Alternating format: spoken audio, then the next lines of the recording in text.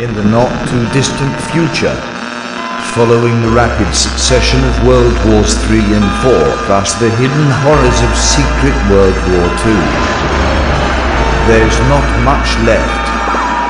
All that remains is a place where folks get together to read and discuss comic books.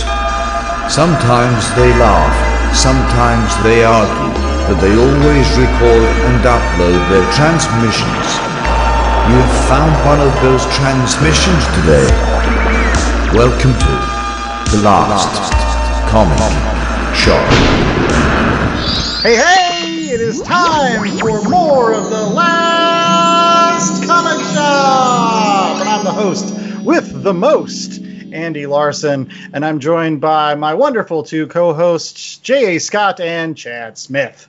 And of course, we got some great feedback from some of our fans this week when they told us that we didn't talk enough about food on our show. So we're going to start off our program not talking about comics, even though we are a comic-centric podcast. We're going to talk about food, because evidently that's what the fans want. After they find out we're reviewing The Valiant. Oh, there you go. And it is true. We are reviewing The Valiant on today's program, 4-part miniseries that was put out. It was very soon after Valiant's relaunch in the mid-2010s. It's weird what you call that decade, like 2010s, whatever it is now. But it was around. What is an aught? Well, it was released in 2015, so it's only a couple years old at this. The tens. The tens! That's what I said, on the tens.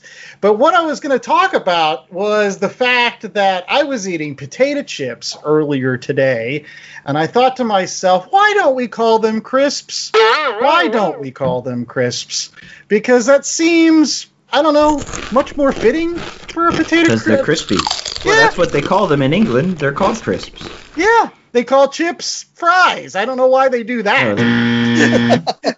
But crisps, I can get behind, right? I think the issue you run into is that in the U.S., Pringles are called crisps. That's it. Why are they called crisps though? Like nothing else is called crisps. They're like the American cheese. They're not really qualified to be a potato chip. Yes, cheese isn't really a cheese. Yeah, the FDA actually stepped in this in like 1975, and because Pringles are made not from potatoes, but dehydrated processed potato, that they cannot be called potato chips. Wow! So I didn't know this. Crisps. But then, in the UK, where crisps are chips and chips are fries, Pringles went to court to try to get out of paying tax. They didn't want to pay tax that is applied to junk foods in England, so they were arguing that their chips or crisps are not junk food because their shape isn't found in nature. Really? And the British court ruled that the potato-based ingredients in a Pringles suffice to make them crisps. But wait, I want to ask, because the artificial mashed potatoes, those are like pre-crisped Pringles, right? It's probably related less to all the ingredients, but the ingredients plus the cooking method.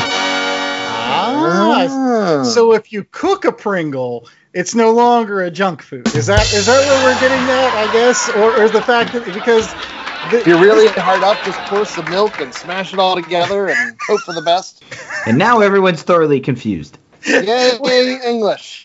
Well, let's jump into some comic book talk now that we've gotten everybody thoroughly confused. And as I said, on today's program, we're going to be reviewing The Valiant. And it kind of made me start thinking about my roots when it came to Valiant. Like, I've been a fan of Valiant over the years, primarily because of my co-host, J.A. Scott, who has pretty much a massive Valiant fan when they first came out, as you might have heard on previous shows.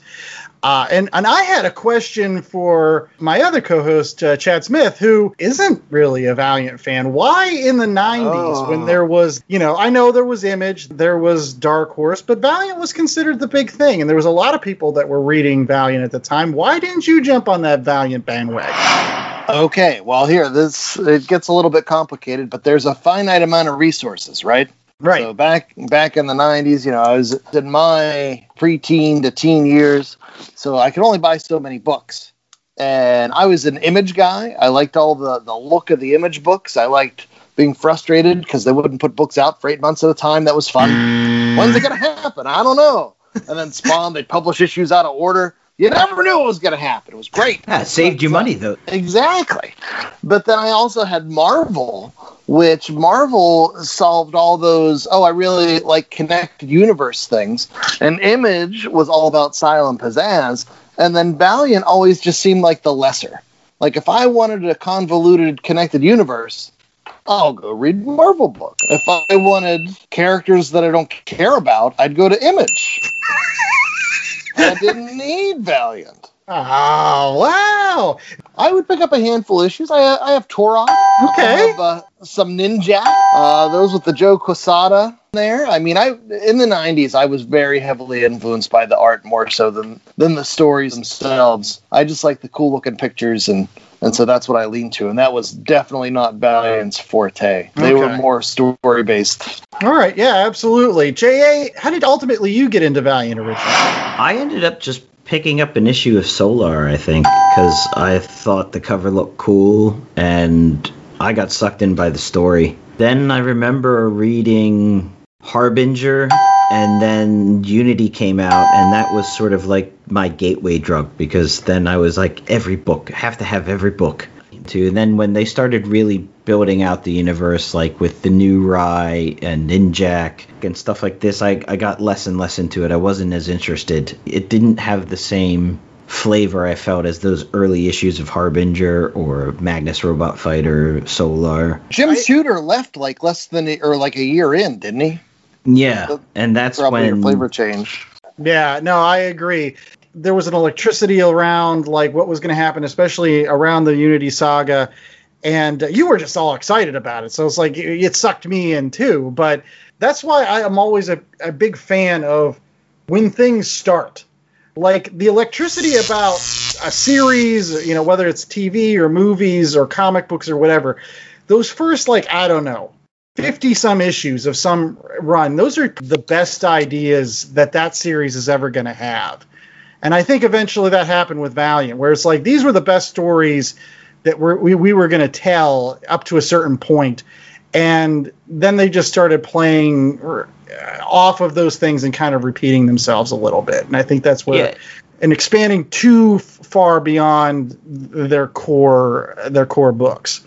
It was fresh, it was something different. I think that's, Chad mentioned it with Image too. That was the fun thing about Image too. It was different. It was fresh. It was new. It was exciting. It was, especially back in the 90s, we didn't have a lot of independent publishing. So you either were DC or you were Marvel, and, everything was kind of stale and retread and really, sucking the fumes of their predecessors for the most part. There wasn't a lot of interest. It was comics for comics' sake, and then Image came out and it's fresh. There's new ideas, new characters, new universes, and Valiant did the same thing on the much more so on the writer side of things, and I think that's what got a lot of people into it. And I think it also helped to spark the really big 90s speculation boom in comics. And that's something that I wanted to touch base on a little bit here, is that, again, I remember back in the day that there was a lot of speculation that the characters that Valiant was coming out with, these were going to be the next Spider-Mans and the next Hulks and the next Daredevils, even more at times than possibly the Image characters that were coming out at the same time. I remember when you would pick up a copy of Wizard and they would give these are the most expensive comic books that you want to get. Valiant was dominating that for a couple years. Because, again, people were like, you need to pick up Solar Man of the Atom #1. It's it's going to go through the roof. You want to pick up Magnus Robot Fighter #1 or Eternal Warrior #1 or Shadow Man #1. That was huge. It kind of makes me feel like that's the same thing that's going on now. Right, Chad? It's not as Valiant-based or Image-based right now. Right now, it's just everything is crazy. And people are viewing comics as investments, and there were issues that were, $10 a year ago that are $100 issues now. And people are just snapping up Silver Age books. And, if you have a Silver Age book in a high enough grade, it's the new stock market, at least right now. Yeah, that's the interesting thing about it. It's like it's either you've got speculators coming in about new characters that are being released. I know that like last year, I remember like there was this big buzz about, I don't know, the Gold Lantern or something at DC, and characters would be introduced in an issue, and immediately the next issue they'd be up to $100 because everybody's like, yeah, that's going to be the next Miles Morales or the next Spider-Gwen, like somebody that's going to hit a mainstream market and be like movies are going to be made out of. A lot of the stuff Donny Cates was doing with Null and those sorts of characters, they would go crazy over. But it's even gotten to the point where there was an issue of Amazing Spider-Man that just had a really cool cover. And if you didn't have it on reserve or pre-ordered, you weren't going to get it for under $30 or $40. Wow. Like even the week of. And now they have second and third printings. There's a red version and a blue version of it. But it's like if the speculators have deemed something is going to be hot, then it goes crazy. Well, I think this is, in general, like it was in the 90s, this is awful for comics. That's just my personal opinion. Like the whole speculator market, like it's putting the emphasis on the wrong things. When you have folks coming in and they're trying to make money off of comics instead of enjoying them for what they are, which is basically a disposable medium for telling stories. Like, honestly, like there's a collecting mentality. Yeah, I get that. For most people, it's just a way to tell stories in a way that should be affordable and enjoyable. And so, I just feel bad for new people trying to come in to this particular market. Like, heck knows they couldn't get like any of the older books unless they're in trades or something like that. You can't collect those older books even if you wanted to at this point. Well, so here's how I look at it.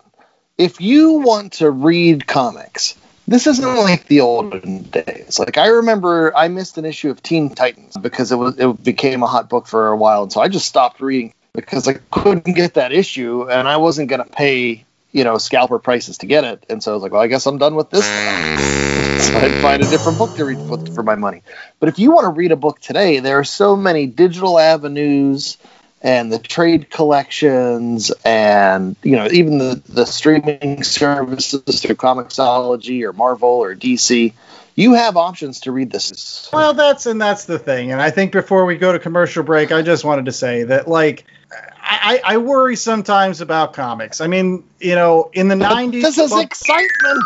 This is people being energized. They're being jazzed. They're going into comic shops. That's When's true. the last time anybody gave a shit about a comic shop? But at the same time, I think they're going into them for the wrong reasons. And like when the bubble burst in the 90s, there was calamity in its wake. Like when the bubble burst in comics and everybody flooded out, you had, sure, there were other things going on, but it was like Marvel went freaking bankrupt. Like there were massive things that happened, and it took another 10 years for them to pull themselves out of that ditch. And I feel like nowadays, comic books are now like on legs that aren't so exactly stable. And now you're going to put a bubble on top of that? I don't know. I'm just saying. You do need a Dark Ages to have a renaissance. And, the end of the 90s, comics were in bad shape, but a lot of the stories were in bad shape too. So, did it hurt comics? Yes. But at the same time, it gave rise to a lot more interesting storylines, a birth of independent comics, much bigger, much broader than we had previous to that. Marvel and DC had to rethink how they did things and storylines and character arcs, and their whole distribution model changed. Go ahead, and Jeff. You know what they did? They started marketing to the people that were fans of comics in the 90s. And they've been milking that cow ever since. If they can get another bubble and get people excited about comics and comic book characters, you're building a whole set of marks for the next generation, waiting for the next big, I read this whenever I was a teenager. I remember I thought this was going to be worth $600. I can't wait for the new Iron Lantern 3 movie that's coming out. All right. Well, we got more Last Comic Shop coming right after these messages. We're going to be reviewing The Valiant, so stay tuned for that. Have you ever been reading through a stack of comics and thought, maybe I should see what this Arkham Asylum game is all about? Or been playing Marvel vs. Capcom and felt like you were at a real disadvantage since you didn't know who half the characters were? Well, Play Comics is the show for you. I'm Chris, and each episode we take a look at video games based on comic properties and how well they stick to that source material. So whether you know the comics and want to know how all these games work, or you know the games and want to find out where all this craziness came from, go check out Play Comics at playcomics.com or wherever you find your favorite podcasts. All right, we're back with more of The Last Comic Shop. Oh, yeah. The other thing I wanted to mention before we get off of this topic is now, I told you how they're treating comic books like stocks. A few years ago, you could have bought an Incredible Hulk 181 first appearance of Wolverine for a couple $100. Now, you can buy a share of Incredible Hulk 181 with a bunch of other folks. A share? Like, is it a piece? Like, do I get, like, page 4? I get the hostess ad, that's it? Yeah, if you're the first in, last out, does that mean you get the front and back cover? I don't know. I don't know how it works, but it's craziness now. The grit ad, make money with grit. It's the nation's newspaper. I got the basketball ad. No, it's weird, man. Like, shares of comic books. The whole notion of the CG grading of comic books, isn't that just like kind of like a scam? I don't know. I don't know if I feel comfortable with it. But one thing I do feel comfortable with is reviewing comic books. And one of the comic books that we're going to be reviewing on today's program, in addition to eventually recommendations and all this other stuff, is The Valiant, which was a series that was put out by Valiant Comics, just like the name. This series started in the tail end of 2014 and ran through 2015. So it's about 6 years old at this point. And it was kind of at the beginning of Valiant's relaunch. Oh, before you go too far, do they still have the Gold Key characters and do like Magnus Robot Fighter? No. So is this after Acclaim sold it? Yeah, this is after Acclaim sold them. This is definitely after that. But this is about the time, I'm pretty sure, at this particular moment, Dark Horse had some of the Gold Key characters at this time. Eventually, they went to Dynamite, which I think is where they are now. That's why they were really pumping the tires of folks like Exo Manowar and Bloodshot and Eternal Warrior and Archer and Armstrong, because those were the in-house characters, especially Exo Manowar, who was one of their most popular characters to come out of the original run in the 90s. But ultimately, Chad, who did The Valiant? And I think it's kind of a little bit of a who's who, right? Oh, yeah, there's some great talent. You have Matt Kindt from Mind Management, Jeff Lemire from Swamp Thing and Essex County, which we've covered on the show. They're your writers, so they were teaming up to write this together. On art, you have Paolo and Joe Rivera, father and son duo. Letterer Dave Lampier, and that's it. There weren't a lot of hands involved in this. But I'm going to gush a little bit even from the start about that art. Man, did I love this art in this book. Like, it's gorgeous. I enjoyed it. I didn't even mention there were variant covers by Francesco Francavilla. All yes. around. This art is my jam for sure. Right. I love this stuff. Well, since Valiant is his jam, we're going to have J.A. Scott give us the 10-cent synopsis of what happens in these 4 issues, only 4 issues of the Valiant miniseries. Okay, so for those of you who aren't aware of the Valiant Universe, the story is essentially about the Eternal Warrior, which is this Highlander-type warrior that is immortal and lives forever, and his quest to protect the Earth and Earth's speaker, which is in the Valiant Universe called a geomancer, and these people are born and the Earth talks to them, and they're like, supposed to get crunchy and help the Earth through its issues. And throughout time, they're battling this great evil that sees itself as a balancer of sorts and comes every so often, every epoch, if you will, to kill the geomancer. And the Eternal Warrior's sole aim throughout history is to protect the geomancers, and 3 times up into the Valiant, he has failed, and this eternal evil has killed the geomancer. And so this whole 4-issue run is about eternal evil coming in present day, and the Eternal Warrior are trying to build a team of people to protect the Geomancer from the eternal evil. And it's together, they have a big fight with this Omega level evil person and try to stave off what happens after a Geomancer dies, because that leads to the Dark Ages. You're forgetting about the most important part of this book, which is the fact that Bloodshot eats jerky in some sort of Kmart or, I don't know, some sort of department store somewhere in a mall. I thought it was a JCPenney. I don't know. It has a sporting goods section. Like, it must have been a Boscov thing. There's a shout out to Eastern Pennsylvania. But no, it's actually Bloodshot plays a massive role, at least in the tail end of this series, like the last 2 issues. I think, honestly, if you're a Valiant fan, it's pretty much the tale of 2 characters, Eternal Warrior and Bloodshot. Both kind of, they can't die. Go ahead, Chad. I have questions. Okay. And since I was never really a Valiant reader, at best I was a Valiant picture looker at her. Was this the original Geomancer in the book, this K character? Or No. She's new to me, at least. She's the 90s Geomancer was Jeff, spelled with a G. Okay. But he was also related to this Buck McHenry guy. Like, in the original Valiant run, Jeff McHenry, who's the Geomancer that you meet, he's like a teenage kid. His great uncle, like Kay in this book, is a guy named Buck McHenry, who was evidently like a super awesome Geomancer that was, set all kinds of batting records and, I don't know, ran for touchdowns. But they talked very highly of Buck McHenry. He had all 5 tools. He hit for power. Nice. So the answer is no. All right. Second question. How many Highlanders are there in the Valiant Universe? I thought there could be only 1. There were like 7 at least. Well, in the original, and I think it still follows into the current Valiant Universe, there is a set of 3 brothers. They are called Gillian, Abram, and I think the last one's Ivar. They basically are the Eternal Warrior, Armstrong, and this other guy called Time Walker, who found portals that he could time walk or whatever. I don't know. He came into the tail end. He was like, we need another brother and to sell books, whatever. So Archer was not one of those guys? No. I always thought Archer is a Hare Krishna. Yeah, he's the guy that was originally in the old comics. He was the bald guy.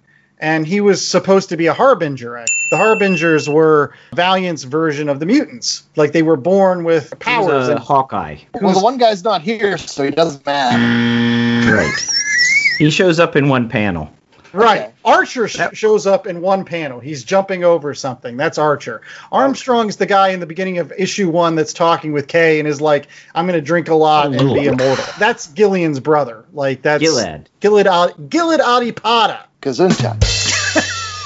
All right. Any other questions? I think that's it. I mean, I watched the Bloodshot movie. It was the last movie we saw in theaters, at least for me. So it's all your fault. Yeah, I don't want it to be the last movie, please. But so I know enough about Bloodshot that I was able to coast through that. But yeah, there's so many people in here where it's like, I live forever. And they're like, I also live forever. And it's like, I'm going to travel in space where I will live forever. Yeah, no, Bloodshot's sort of like a Wolverine, Punisher amalgam.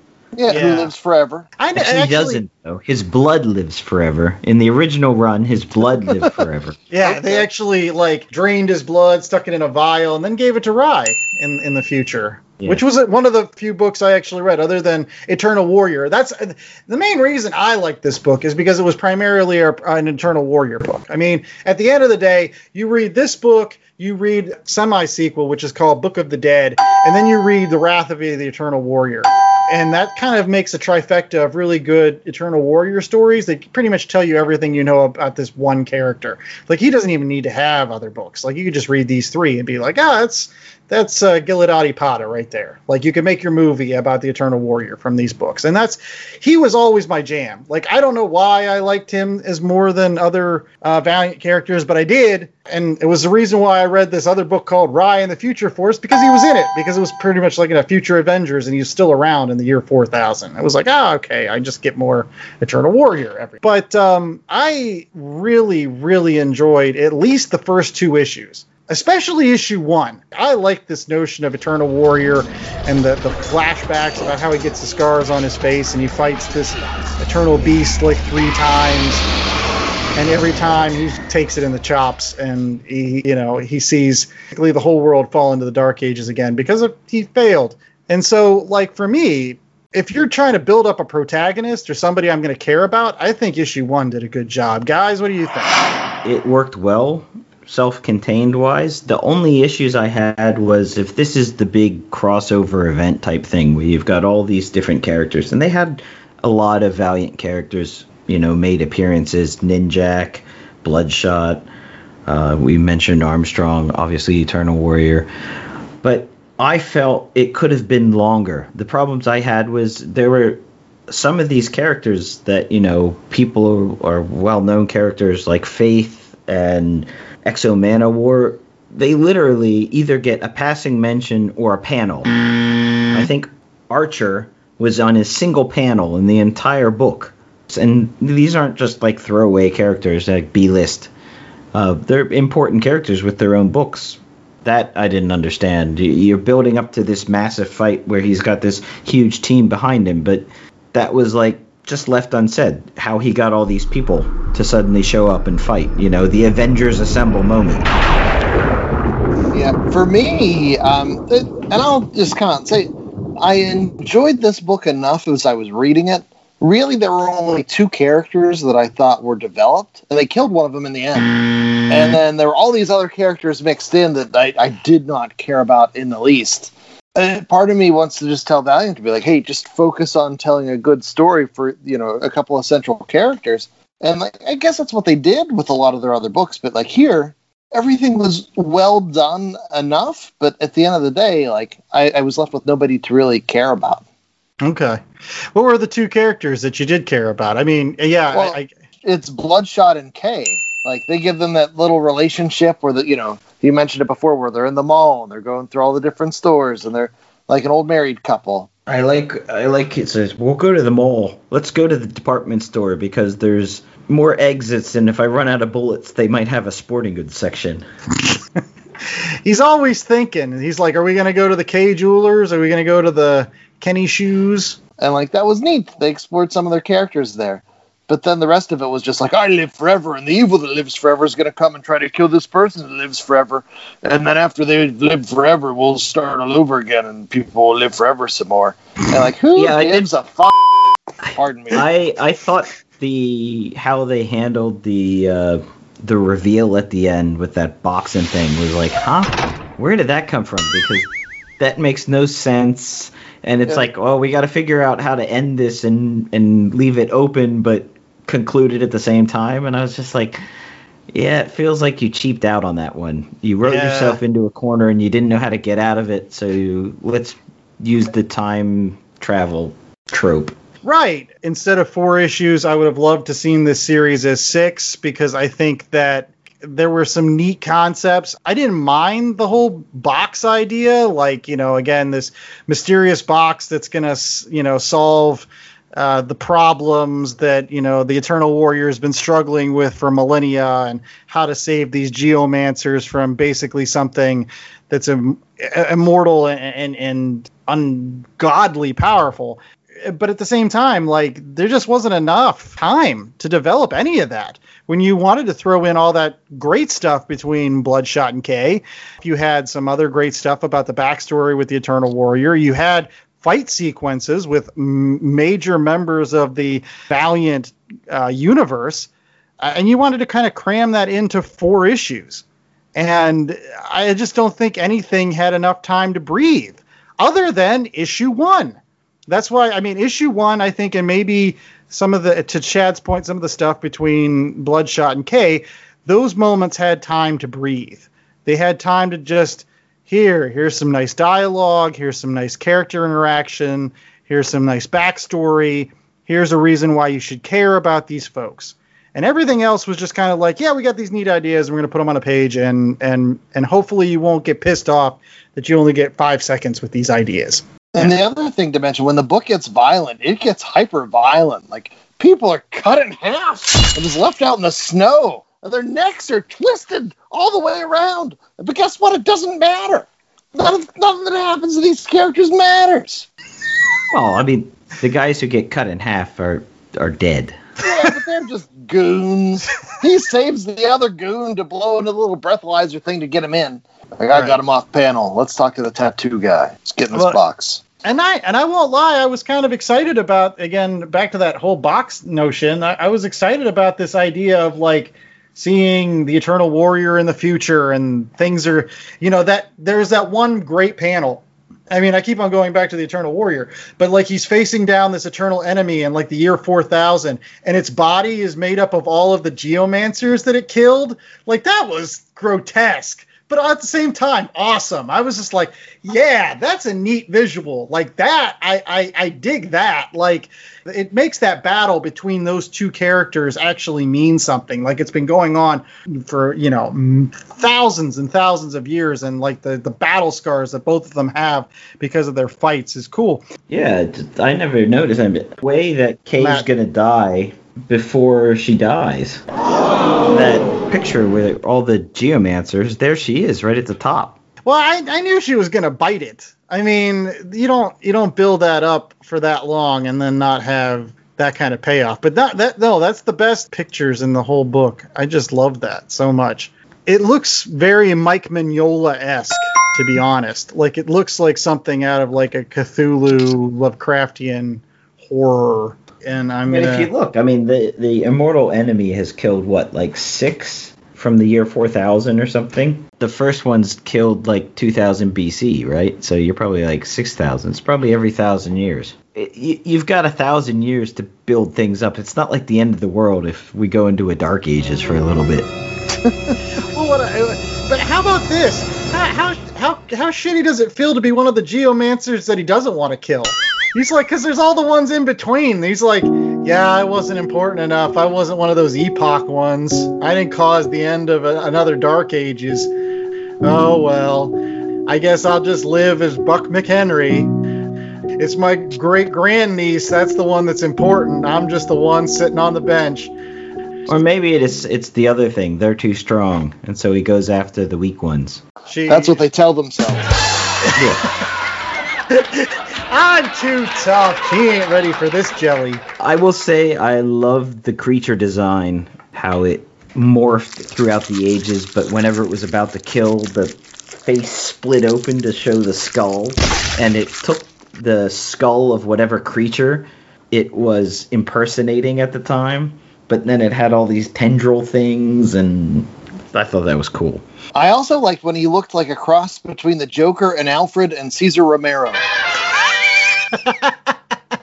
And he was called Mr. Flay. Even the name sounds creepy. Yeah, it's actually a shame, not to spoil too much of this, but the sequel book to this is, again, this book called The Book of the Dead, and the immortal enemy doesn't come back in that. He's not the bad guy. It's actually an old classic bad guy from the Valiant Universe in Master Dark, which I kind of thought was a little bit of a letdown. Sure, it was cool that Master Dark comes back, but I was just like, you built all this up about this immortal enemy. I wanted to see more Mr. Flay. Bobby Flay. I wanted to go to his restaurant. It was delicious. Any case, we've got more of The Last Comic Shop coming up right after these messages, and we'll have our delicious ratings. So hopefully you stick around for that dessert. My name is Nicholas Haskins, and I'd like a moment of your time to tell you about the 5th annual live stream for The Cure. To do that, I brought along 2 people whom I couldn't do this event without, Gerald Morris and Dan Brennick.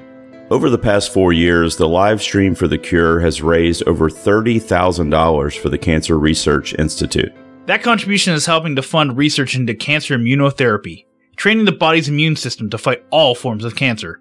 This year, we're aiming for our biggest goal yet as we try to raise $15,000 in 50 hours on the air. Tune in May 19th through the 23rd as we're joined live by podcasters and content creators from around the world. With your help, we can continue the fight for a future immune to cancer.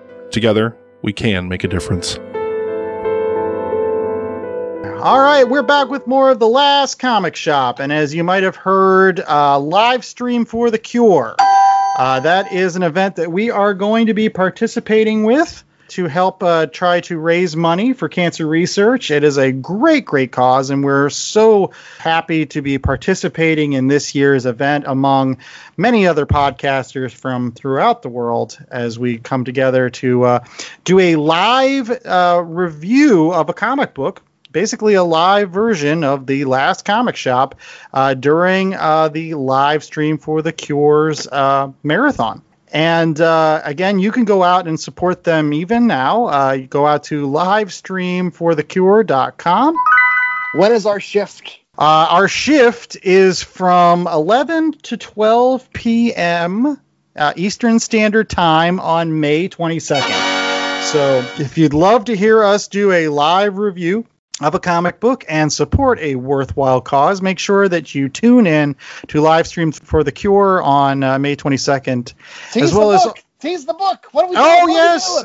The book is going to be it's the biggest. Superman. It's the best. It is. It's the battle of the century. It is Superman versus the Amazing Spider-Man, it's actually not the first crossover between Marvel and DC. Do you know what the first crossover between Marvel and DC was, Chad? The Wizard of Oz? The Wizard of Oz. You're absolutely correct. That was the first joint book between those two companies. So this was somewhat on the heels of that, but a great Bronze Age book nonetheless with some fantastic art. So make sure that you tune in to hear that battle of the century here on The Last Comic Shop and support cancer research. We'll have more details on our website as well as all of our social media as we get closer to the event. And now it is time for our ratings. Yes, this is the time when hopefully we don't make a lot of other Valiant fans angry or maybe make them happy. I don't know. In any case, it's 1 out of 4 scale. And as always, J.A. Scott gives us that 1 out of 4 scale uniquely every single week. So, J.A., what is our 1 out of 4 scale this week? Well, in honor of the Eternal Warrior, who would get a scar on his face every time a Geomancer was killed, we're going to be rating this 1 out of 4 facial scars. All right. Good luck with that sound effect. I know, right, boy? Well, you just heard it. That was the best I could do. It's like when we did the Invincible show and he gave me mustaches. I think that was like a fuller brush. I don't know what it was. Any case, we're going to get Chad. He's going to give us his rating. So how many disfiguring scars are you giving this book this week? Okay, so I want to emphasize that I think this book was well done. I can't imagine a book that would be like better done, but not for me. As with the Valiant characters, none of them really connected with me. But boy, oh boy, that Paolo Rivera art, it's just beautiful. Like the way the characters look at each other, the acting, like that was great. The surprise moments of violence, that was tons of fun. Like, he is just an artist's artist. I love his work. I could read Rivera comics all day. And then you have the story. And this is a very serviceable story. I could see this being the Valiant movie, as it reads like a Hollywood script.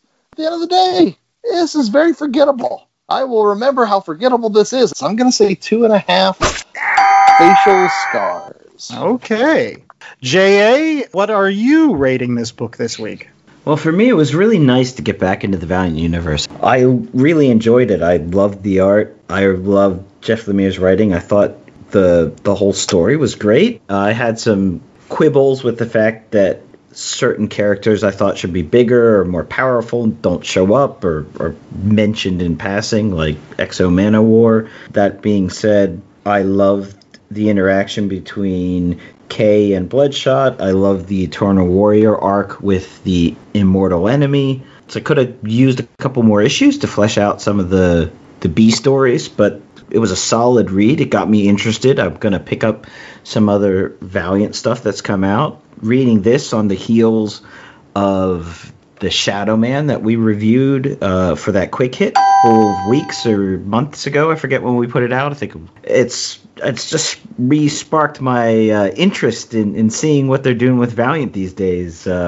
My only regret, and this is not towards the Valiant, but for their whole universe, is they didn't get the Gold Key guys back, because I really love Solar. I really love Magnus Robot Fighter. For this book, I'm going to give it a solid 3 scars. Like big, chunky scars down the face. Just absolutely horrific scars. Like there's no way you're going to be able to take your senior pictures with those kind of things. You're just going to just look awful. I think I'm going to actually agree with you about the 3.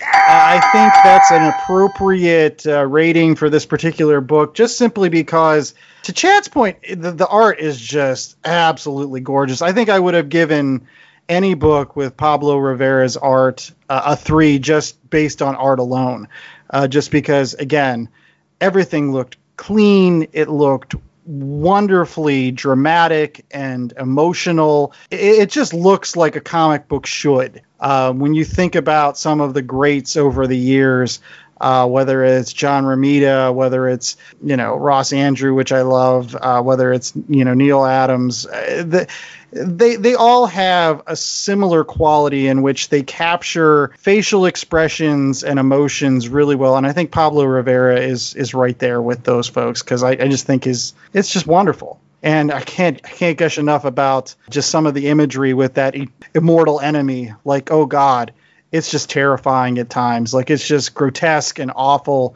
And it's a great counterpoint to some of those, superhero characters. So kudos to making a quality villain. Like, I think that the, villains sometimes make the stories, and I'll also give it a 3 because I did think that the immortal enemy was a solid villain. Sure, he didn't have any motivation other than killing the geomancers, but he didn't really need to. Like, it was his job. Like, he was a force of nature, like a tornado or an earthquake or something else.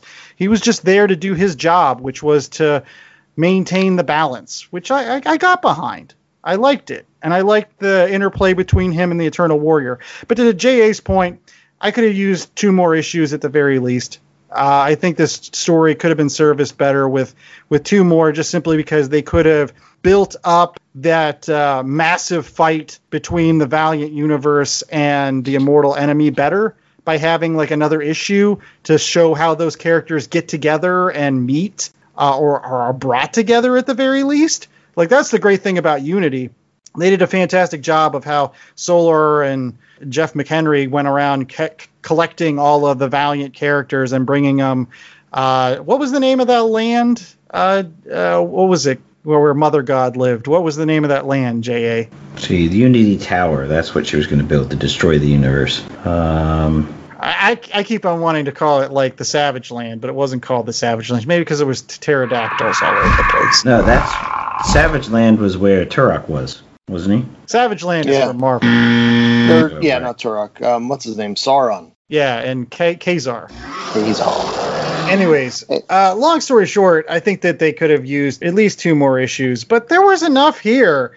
And I will be very honest, a lot of top 10 lists, more current Valiant books, put the Valiant right on top. The Valiant and then Divinity, I think, is like number 2 on most people's lists. And I can agree. Like Chad said, it plays out like this is the Valiant movie. This is your Avengers book. This gets you in and at least gives you a little bit of information about some of the bigger characters. I mean, they could have done a better job with Exo Manowar, how important he is. But otherwise, you get a lot of stuff about Bloodshot, and he's super well known, at least the Valiant characters, and also Eternal Warrior. So, yeah, it's a 3. You should pick it up. If you've never read any Valiant, I don't think you need to read anything other than this. Like, this will get you in, and you can see whether or not you like these characters or not. So it does its job there. And then, what also does its job? Recommendations. You know what its job is? To get you into comic book shops, to pick up other things other than the Valiant. Some other the Valiant books I mentioned, like Book of the Dead and Wrath of Eternal Warrior. Those are great ones, too. But as always on this show, we do a current book, a similar book, and a book out of left field. And we're going to go ahead and start off with Chad, which I think is this a current book, Chad? Is in terms of... I wouldn't go current, as it's been 10 years now. Okay. All right. We'll say that it's similar then. There you go. What I wanted to focus on was that Paolo Rivera art, because it really is a thing of beauty. And he was an artist that I first noticed when he was doing some amazing Spider-Man stuff and some spectacular Spider-Man. But the big thing was that One More Day story that everybody loves. I'm not going to recommend that. He restarted Daredevil along with Mark Waid and Marcos Martin. And I remember being a big Marcos Martin fan. He'd made a big impression. And I was like, oh, I can't wait to see this Marcos Martin stuff. And I picked up the first issue, and it was Paolo Rivera on the cover. And boy, did he just blow me away. He would like draw images with the letters. So like a bird would be made out of the letters BIRD, and you'd see the flap, flap, flap, flap. But like, it was such a cool interpretation of Daredevil's powers. And so it starts off Daredevil Volume 3. Paulo worked on issues 1 through 3, 7, 9, and 10. And then eventually was taken over by Chris Somney. The whole run with Mark Waid and all the various artists, I think it's excellent comic books. Right. They pass the torch and they run with it. No, I agree with that. I was never a big Daredevil fan, but I was a big fan of that particular run of Daredevil. That's probably my Daredevil, as some people have their some of their eras. I came in with the Waid run, and I left with the Waid run, and that was it. J.A., what is your... I think it's... this is also similar. Whatever. We're fudging the numbers this week. What's your recommendation? Yeah, I guess you could say it's similar. It's not out of left field. It's out of the Lost Land. And that is the original Valiant Unity crossover, which introduced a lot of people to the Unity Universe back in the early 90s. It ran for 18 issues, starting with Unity number 0. This was also the start of a lot of these number 0 comic books. So they used those in Valiant always to sort of tell you origin stories. So you had Unity 0, and then it ran through all the comics they had at the time: Eternal Warrior, Archer and Armstrong, Magnus Robot Fighter, Exo Man of War, Shadow Man, Rai, Harbinger, and Solar Man of the Atom. And unlike the Valiant, which deals with this immortal enemy, which is sort of this mystical evil, the evil in Unity is very much man-made. It is a person who has been beaten down in life. She has lots of issues, and that's, I think, what I liked about it, beyond the fact that it has 18 issues to breathe and grow, and there's a bit of padding in there, granted, but you get a lot more in-depth story arc, character arcs, and find out a lot about the big bad, Erica, in this, and she's complex. And that's another thing that I really liked about the Valiant comics back in the 90s. They brought this level of complexity to their characters that was new and different than a lot of what was going on with DC and Marvel at the time. Right. It's nice that Erica is kind of, when you say man-made, it's actually she's actually a Solar-made villain, because ultimately Solar is responsible for everything that happened. Like, he basically is in that accident and basically recreates the whole universe, and in doing so makes Erica go crazy, and she ends up deciding to do exactly what Solar did. That's all she wants to do. She's like, no, Solar messed things up. I'm putting things back the way they were. And I think that's amazing from, it's the other side of the Solar coin. And I think that's interesting that those two kind of godlike characters duke it out in this particular series. And for those of you who like collecting physical books, I should mention that they split it into 2 runs. So the first 8 issues after Unity 0 were all cover art by Frank Miller, and you could put all the comic books together and it created one big image. And then the next 8 issues featured cover art by Walt Simonson, which again, you could put together all the issues, line them up together to make one big panel. So that was also pretty cool. Yeah, absolutely. And my recommendation is the one out of left field this week, although it is related to the Valiant, because it is written by Matt Kindt, who was one of the co-writers on this particular book, and that is called Grass Kings. Came out of Boom Studios, and it's the story of a independent community called the Grass Kingdom. It's like an off-the-grid community here in the United States. And it's run by this guy named Robert. At the beginning of the book, he's still really upset about the disappearance and possible death of his daughter. And he has basically delegated all of the governing responsibilities to his brother Dave, who kind of acts as the Grass Kingdom's lawman. And during this book, there's a mysterious woman named Maria who is pulled out of a lake that's right next to the Grass Kingdom. And it turns out that she's the abused wife of this sheriff that lives in a nearby town that kind of has a very uneasy relationship with these off-the-gridders. And turns out to be a big battle between these two communities of folks. Other than just some of the, domestic drama, which is very, very well told throughout this entire story, I think it's a book you should read just because of the gorgeous, gorgeous art by Tyler Jenkins. Kind of like this watercolor pastoral motif.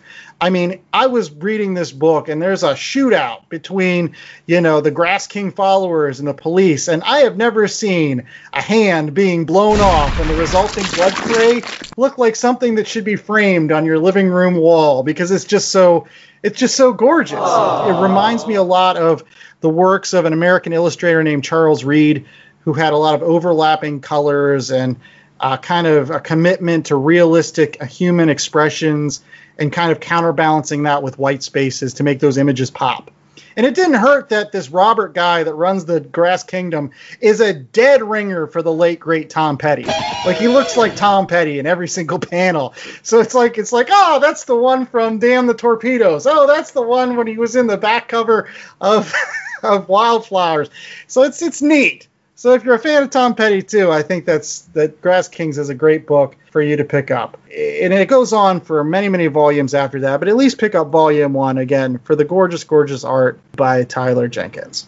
And that's all the time we had for the Last Comic Shop this week. I hope you enjoyed our show. Hope you enjoyed our review of The Valiant. And make sure that you check us out regularly at www.lastcomicshoppodcast.com. It is our fantastic little website where you rate, review, and subscribe to any of the variety of places you can find our podcast every single week, like Apple Podcasts, Google Play, Stitcher, Spotify, iHeartRadio, TuneIn, YouTube, CastBox, and a variety of other places. In addition, you can also find on our website every single day what, J.A.?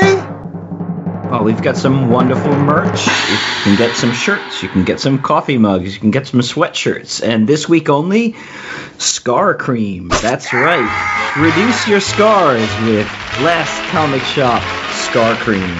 That's right. It doesn't come in crisp form.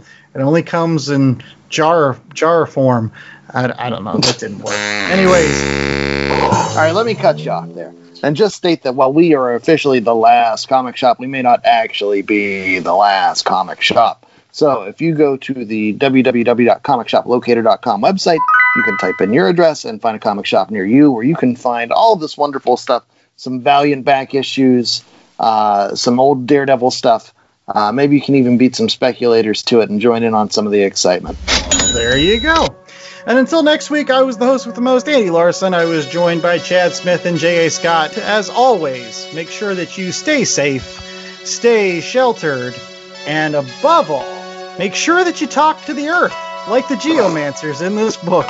Go out there, talk to a dandelion, talk to some grass, hug the earth. Just go out there, kiss some dirt, do something. Eat some jerky. Make sure you find a sporting goods store, and then hold up there, kissing your dirt. I don't know.